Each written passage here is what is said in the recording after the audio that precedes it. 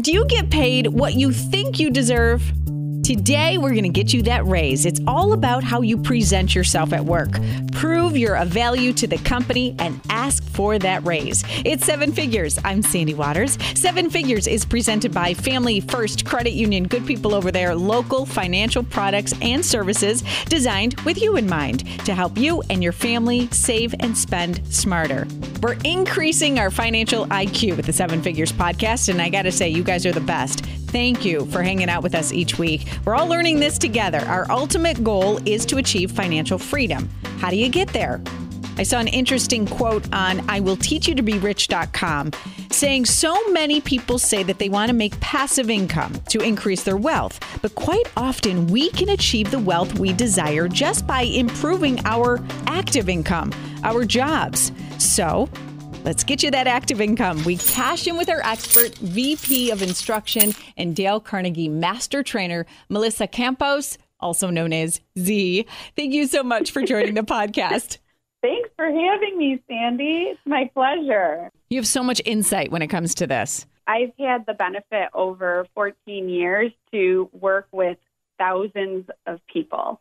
And to work with thousands of people under the Dale Carnegie human relation principles and the tools. I mean, he was such a pioneer. So I get to benefit from the 100 years of experience, plus see it all in action. I love what I do. And you learn through experience, right? And also providing experiences for others to learn how to be more confident and in charge and decide where they want to take their life. So it's so fun. You probably have a story. I think we all do. I'll share mine. The moment, that epiphany moment where we're like, wow, we need to get some confidence. I remember I was fairly new at the station in my 20s. I was working full time and I loved it. I mean, I dedicated so much time. I would work the morning show at 4 a.m. and not leave the station till 6. I was pouring my heart into it. And then there was one day, and God, I will never forget this day, where I heard rumblings of them considering taking me off of the morning show and replacing me with somebody who used to work at the station. And I was just crushed. I was devastated. I was angry. I remember telling my boyfriend at the time, who now is my husband, Mike Danger, you know, how could they do this to me? Don't they see how valuable I am? Don't they see everything that I do? And he was like, well, you obviously are not doing a good job promoting yourself and everything that you do.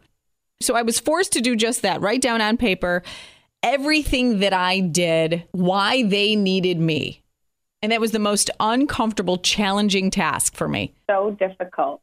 It's such a balance because, yes, we want to be humble as well as we have to, sometimes we don't even realize what value we bring, right? And if we don't take the time to recognize the value, how do we expect others to recognize it themselves? And then you go to the humble bragging, which is even worse because you're trying to maintain humility, but really you're bragging behind it, you know? So I was presenting at a women's executive forum for the Danielle Downey golf tournament. Okay. And one of the exercises that I had women do is write down the 3 strengths that you want to hang your hat on, right? Like, you know, you have them, right? And doing that, I was reading a Time magazine. There's a new article in the most recent one that talks about happiness, right? You know, we talk about happiness a lot, but really what it comes down to is one of the things that they said is solidifying what you're good at. What strengths you bring. A lot of times we're thinking, I wish I had this. I wish I had that. I wish I had that. Versus solidifying the foundation. And if we can have those strengths, really be able to own them and share them and share the value that they bring, it allows us to build that confidence and be more effective. And what I found in that exercise, the first question that I asked was, what was our reaction to this? And they said it was uncomfortable. I felt like I was, you know, being almost egotistical by shouting those strengths. But if we can own those, then we can share them with others. How do you brag the right way? How do you make sure, like, let's say it comes time for a raise. You're asking for a raise. Yep. How do you sit across from the boss, which is intimidating in and of itself, and boast about your qualities? So the first key thing, before even boasting about the qualities, we have to boast about the evidence and the value that we brought using those qualities. So being able to have that black and white information in terms of the value, whether it's sales that we've brought in, whether it's productivity that we've increased, whether it's bringing different departments together in order to complete a project on time or before time. So having that concrete so that there isn't the gray. So if people can see on paper, wow, this is what they're doing. And then you can be able to say, yeah, and I've been able to do that because I'm really strong at building relationships with people, and we were able to get it done faster and leverage our relationships to influence to get the project done sooner.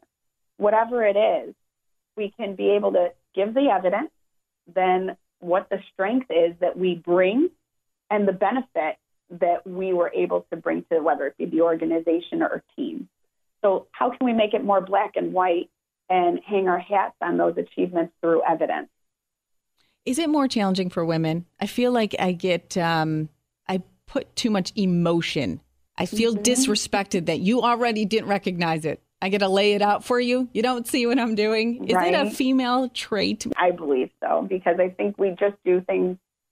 We do the silent work too, the things that just need to get done. And just because we're working a million miles a minute, especially if we're moms as well as work, there's just so much to coordinate. And sometimes we expect people to see it. Yes. But the most unfair thing we can do is put our own expectations on others.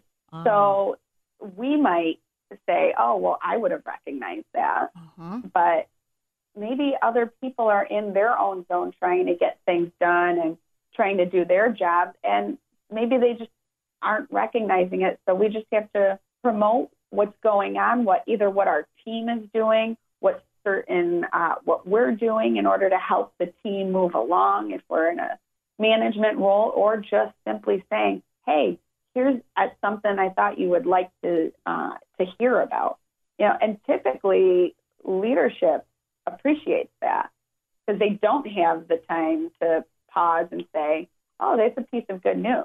Oh, I really appreciate that. A lot of times they hear all the bad. Don't take it personally. No, because a lot of times it has nothing to do with us. And we take Dale Carnegie, he said, remember, when dealing with humans, we're dealing with creatures of emotion, not creatures of logic, right? So how can we get the emotion out, not take it personally, and still focus on the evidence, focus on what we bring so that people know our contributions, and because we're proud of them. All right. So we have the factual evidence on the table, how our strengths have directly helped the company.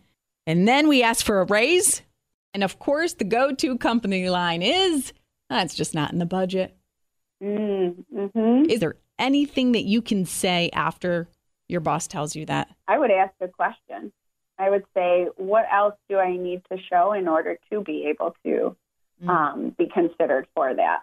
And if it's legitimately not in the budget based on that response, I always like to throw it back, then we have to make decisions, right? So are we happy enough there? Are we doing so much work? And then the question is it that I really want the raise, right? Because people aren't truly motivated by money. Yes, they need to be paid. In order to make them feel valued, they need to be paid their worth, what they feel they're worth, like in their contributions. Is it that they want the raise, or is it that they simply just don't feel valued? Yeah. Or appreciated is the other question that we have to ask ourselves. Can you ever say no? If you're putting in all this time because you do want to prove your value, you do want to help the company succeed, because that is the ultimate goal that we should all try to achieve. Can you ever say no, or when is the right time? So when you saying no, there's so many different dimensions. So for instance, maybe I will say no. I've always got a vision. What are things that I'm focused on, right? And if there's some things that are not in that vision or not in that focus, I have said no to them. To a boss? I'm too scared to do that. What I've said is, I can do that. What can I either take off my plate or have more time with, because it's just not realistic. So how can you help a boss understand what's on our plate? Because sometimes they don't even know. Right. I mean, honestly, they don't. So if you could say, hey, help me with this, so I understand that this is important. If this is important, here's everything else that I've got. What can I shift in terms of timelines? And typically they'll be able to do that for us, and I've had that happen where I've had something jump to the front. It's like, okay, well, I'm working on this project. Here's what else is going to suffer. Can someone take this on, or can I be able to complete this in a later time? Is that a sign of weakness, though? That's admitting to, I can't do everything that you're asking of me, and now I'm not as valuable. So what I would say is one of the most difficult things for a leader to do is ask for help, right? But if we can recognize that we can't do it all, who else can we leverage on our team to do it? Like, is there an opportunity for that person, for someone below us to do something? Or maybe there's an intern that there would be a great growth opportunity for them if they took something. So how can we create opportunities for other people so we can still get things done? Because that's really an art. So either asking for help or coming up with, hey, listen, I've got all of this. What if I delegated this to so-and-so and I delegated this to so-and-so, because it would be a great opportunity for them? Are you good with that? Are you good with that plan? So instead of coming to the manager with all these problems, we're coming up with, hey, this is everything on my plate, as well as here's what I'm going to shift. Here's who I'm going to shift it to, and here's why. And it will build their confidence in us as a leader, because we're getting work done through people versus trying to hoard it and do it all ourselves, because then it goes into, oh, I do it the best way, right? So we have to be able to let go and empower others too, and be okay with that. How do you complain? Can you ever? So it's interesting you say that, because Dale Carnegie, he wrote 30 human relation principles that are basically like guidelines for engagement. Okay. And the first principle is don't criticize, condemn, or complain, believe it or not. So when we look at that, we've got to think about who we're talking with. And the best way to persuade is get them thinking about the future, right? So if we're trying to complain, it's, wow, imagine if we're able to get this all done and do so with more solid process. Wouldn't that be cool?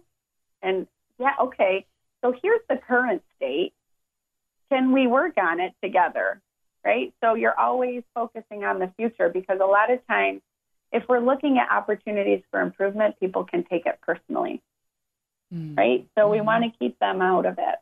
So complaining the right way is, let's stay focused on the future and the solution, or what could be, and then go into the as is. Or another way to do it is recognize one key piece that we appreciate that's happening, and then going into what could be an opportunity for improvement. Because if we just go straight for the opportunity for improvement, and I've learned this the hard way, because I'm someone who is very much always striving to make things better. And as I was doing that, I didn't realize that, people really want to do a great job. Even our managers, our coworkers, and sometimes we have to remember that they might take it personally. So if we can focus on what's good and then look at the challenges, then they're more open to it. So those are two different strategies. Either go future-focused, solution-focused first, or we can recognize something that's good under the current system, or something that they're doing really well that we appreciate first before we go into the opportunity for improvement. Do you try to solve the problem yourself first? Like you were saying, and it's true, managers, they have their plate full already. They don't want to really or have time to be bothered with little menial problems. on staff. Yeah. So say you're working on a project, a team project, and somebody's not carrying their weight and maybe actually hampering your success. Do you go straight to them first with the mindset that you had, let's point out your qualities and look to the future, or do you go to the boss? If it's a colleague, like a fellow colleague, I would talk to the colleague, because we have to be able to navigate the relationship, and try and understand what's going on, why they aren't contributing, and see if we can navigate it that way, leverage our relationship. Because if we're always going to the boss first, or, not really trying to make it better, then we're not really leading. And one of the other things is, if it is hampering us, then yeah, it might need to be elevated if things aren't working for us, right? I would also, if we've got someone that we trust in the work environment, not gossiping, but like one solid person that we trust to get insight on how to make it better, that's always beneficial. And if it's not hindering our work, how much control do we have over it? And then I always have to ask myself, is it worth it? So if it isn't hampering my work and they're not pulling their weight, the hope is that the manager is going to see it. And if not, then we've got bigger problems, and I can't control them. I feel like sometimes we worry about everything that we can't control, and that really diminishes what we can control. And then you don't want to appear to be that employee that always is complaining, because that's going to devalue you when it comes time, right? When you're asking for something from the boss, a raise or whatever it is, a promotion. Absolutely. Yeah, it just shows that we can't navigate the relationships, and we're not really trying to influence. So how can we try to build the relationship so that we can gain cooperation and then therefore influence potentially that behavior, that change in that other team member? So we've got to put some effort in it first. And then if we put some effort in it and it's still not working, some good effort, then we can say, hey, here's what I've tried. Here's what I've done. What do you recommend? Okay. Because I've really put some effort towards this, and maybe I'm not doing it the right way. Maybe there's something else I need to do. So we're always looking for a solution, not pointing out the problem. I've worked with people that it's constant problem, and never a solution. And it's so deflating. And it's, in order to lead and really demonstrate your worth, you always got to be focused on, what can I do to impact this situation? Okay. As opposed to venting. You got to be the positive thinker in the office and the one that's always smiling. Exactly right, because people can feel it, right? And if you think about it, the repetition of our actions creates a reputation. So what kind of reputation do we want to create for ourselves? We can be a problem solver, or we can be a proactive problem solver, not to the point where it's constant, where we can't see any positive. There's a lot of emotions, right? Of course, the stress of the workday, and it just gets more and more stressful. The days of 9 to 5 are no longer over. We are 24/7. So sometimes you deal with extreme emotions like frustration or overstress, or you just want to break down in tears. Is it okay nowadays to show emotion at work in front of your boss? In looking at showing emotion, it depends on what type of emotion. Okay. Right? Is it going to be constructive? It's important if we're getting close to a burnout. It's important to let them know, I'm feeling this. But like, for instance, it isn't a 9 to 5 anymore.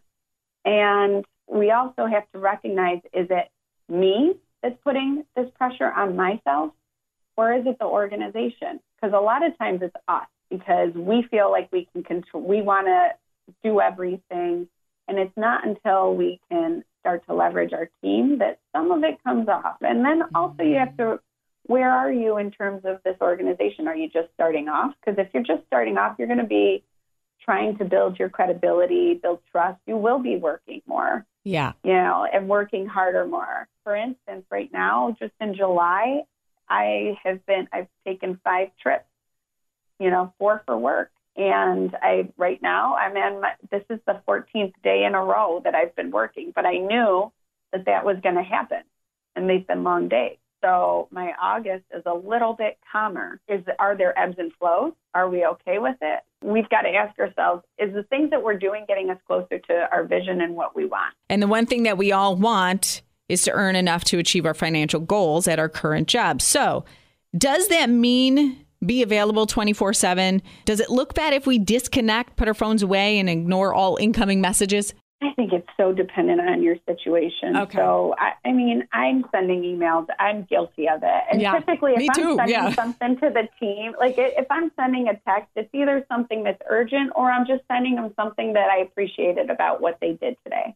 So I keep it light, or it's something that really needs action. Or if it's an email, it's, hey, you can focus on this tomorrow. I was just thinking about it, right? Okay. So I think it takes more self-awareness as a manager to know what your people's guidelines are, as well as I think people need to recognize if they want flexibility, because that's a big thing. People want flexibility in their role. Mm-hmm. So if you want flexibility, and yes, it's not 9 to 5, then you may need to go and do a networking event after 5, or you may need to, work until 10 sometimes, right? So it's such a balance. But I will go to the gym during lunch. I manage it to the point where I don't feel like I'm burned out. Okay. Now, as a boss, if there's that one employee that's working all the time and then the one employee that's going out to the gym at lunch, be honest. Do you look at one more favorable than the other? Or the one that's responding to your emails immediately as opposed to another? I would say, what's their consistent effort? Someone can be in the office for 8 hours and be socializing more, maybe staying in for lunch, and socializing's fine. You want to have that team connection. But the question is, you can tell whether someone is getting things done, right? Okay. As well as going above and beyond. And going above and beyond doesn't necessarily mean responding to an email at the drop of a hat. Don't feel guilty then if you need to leave work in the middle of the day to run the kids to the doctors or whatever it may be. No, absolutely. So if you've got that flexibility, then there might be some time, where it's going to be earlier in the morning or later on. There might be more times than that. I mean, it depends on where you want to go in life. You want to just be at a mid-level or, lower role, and that's fine. That allows you to be able to let go of work more so. Mm-hmm. The higher up you get, the more difficult it is to manage. It's not easy. And that's the hard part, is that there is no silver bullet. It's different for everyone based on their work situation. So the first key thing that I tell people, you got to decide, what do you want? Right? What do you want in your career? What do you want personally? What do you want, in terms of being involved in the community? What do you want for yourself? And if you can get clear in those 4 quadrants, then you can figure out, what do you want professionally, right? Mm-hmm. And what's going to allow that to happen? So it's not easy. You've got to do some soul searching. And a lot of times we just feel burdened without, in terms of the amount of workload, but we never take a step back. Like in our program, first thing you have to do is create a vision for yourself. Mm. If you don't have that, you got nowhere that you're going and you're just oscillating. So how do you take that movement forward? You got to know where you want to go. Dale Carnegie rule of expecting ingratitude. Can you explain that? Oh, yeah. So that's a stress and worry principle. And what's cool is, when he wrote How to Stop Worrying and Start Living, he was trying to find other books to be able to reference in this book, and he couldn't find any books. He found lots of articles. And now we think about it, how many books are there on stress and worry? Yeah. So with that one in particular, the expecting ingratitude, I can give you an example. Mm-hmm. I had a participant who was going through the process, and what she was expecting, in terms of her team, going to what we've talked about today, the way that she grew up was, you always had a strong work ethic and you always go above and beyond for other people. Mm-hmm. And so with that, she would always expect her coworkers to, really appreciate the fact that she was going above and beyond. And by having that expectation, because she's going the extra mile and having that expectation to want to be appreciated for it, she was expecting gratitude for her actions. And just as I said earlier, if we push our own expectations and the way that we've grown up and our own values on other people, we're surely going to get disappointed. We're going to expect that disappointment. So by just doing what we do because we think it's the right thing to do and expecting in gratitude, we're not set up for disappointment. We know that we did the right thing, and we know that we can feel proud about what we did, yet we're not waiting for, oh, hey, thanks so very much for doing that for me. I so appreciate it. We're not waiting for that. Or we're not waiting for, like, after a session that I'm doing, I'm not waiting for people to come up to me and tell me how great it is. I know that I did the best that I could. I knew I was prepared, and I knew I rocked it. So it's expecting that in gratitude. That was some boasting right there. That was an example of boasting your strengths in a humble way. Did we all pick up on that? So when you kick ass at a project, you just go to your boss and say, I rocked it. Melissa, leading by example. We always end each podcast with what we say is the return on investment, because everybody dedicates their time every week to this podcast, and we are very appreciative of that. But we want to give them something to chew on, something to walk away with. The biggest takeaway from today would be what? I would say figure out your value, and you will be confident in your worth. Thank you so much. My absolute pleasure, Sandy. Now, Z, your kids are still little, but it's going to happen for all of us parents. We dread that day when our kids get their license. It's so bittersweet, right? You're so excited because now you don't have to play taxi driver as much, but, you're nervous for the obvious reasons. And then the pang of terror when you really think about it, how it's going to impact you financially because your rates are going up. What do? Do you put your new driver on your policy, or do you get them their own insurance policy? We'll tackle that next week on Seven Figures, lay out all the facts for you. Seven Figures, presented by Family First Credit Union. Thank you so much for subscribing on iTunes and Google Play and checking us out every week on RochesterBuzz.com. Talk to you next week.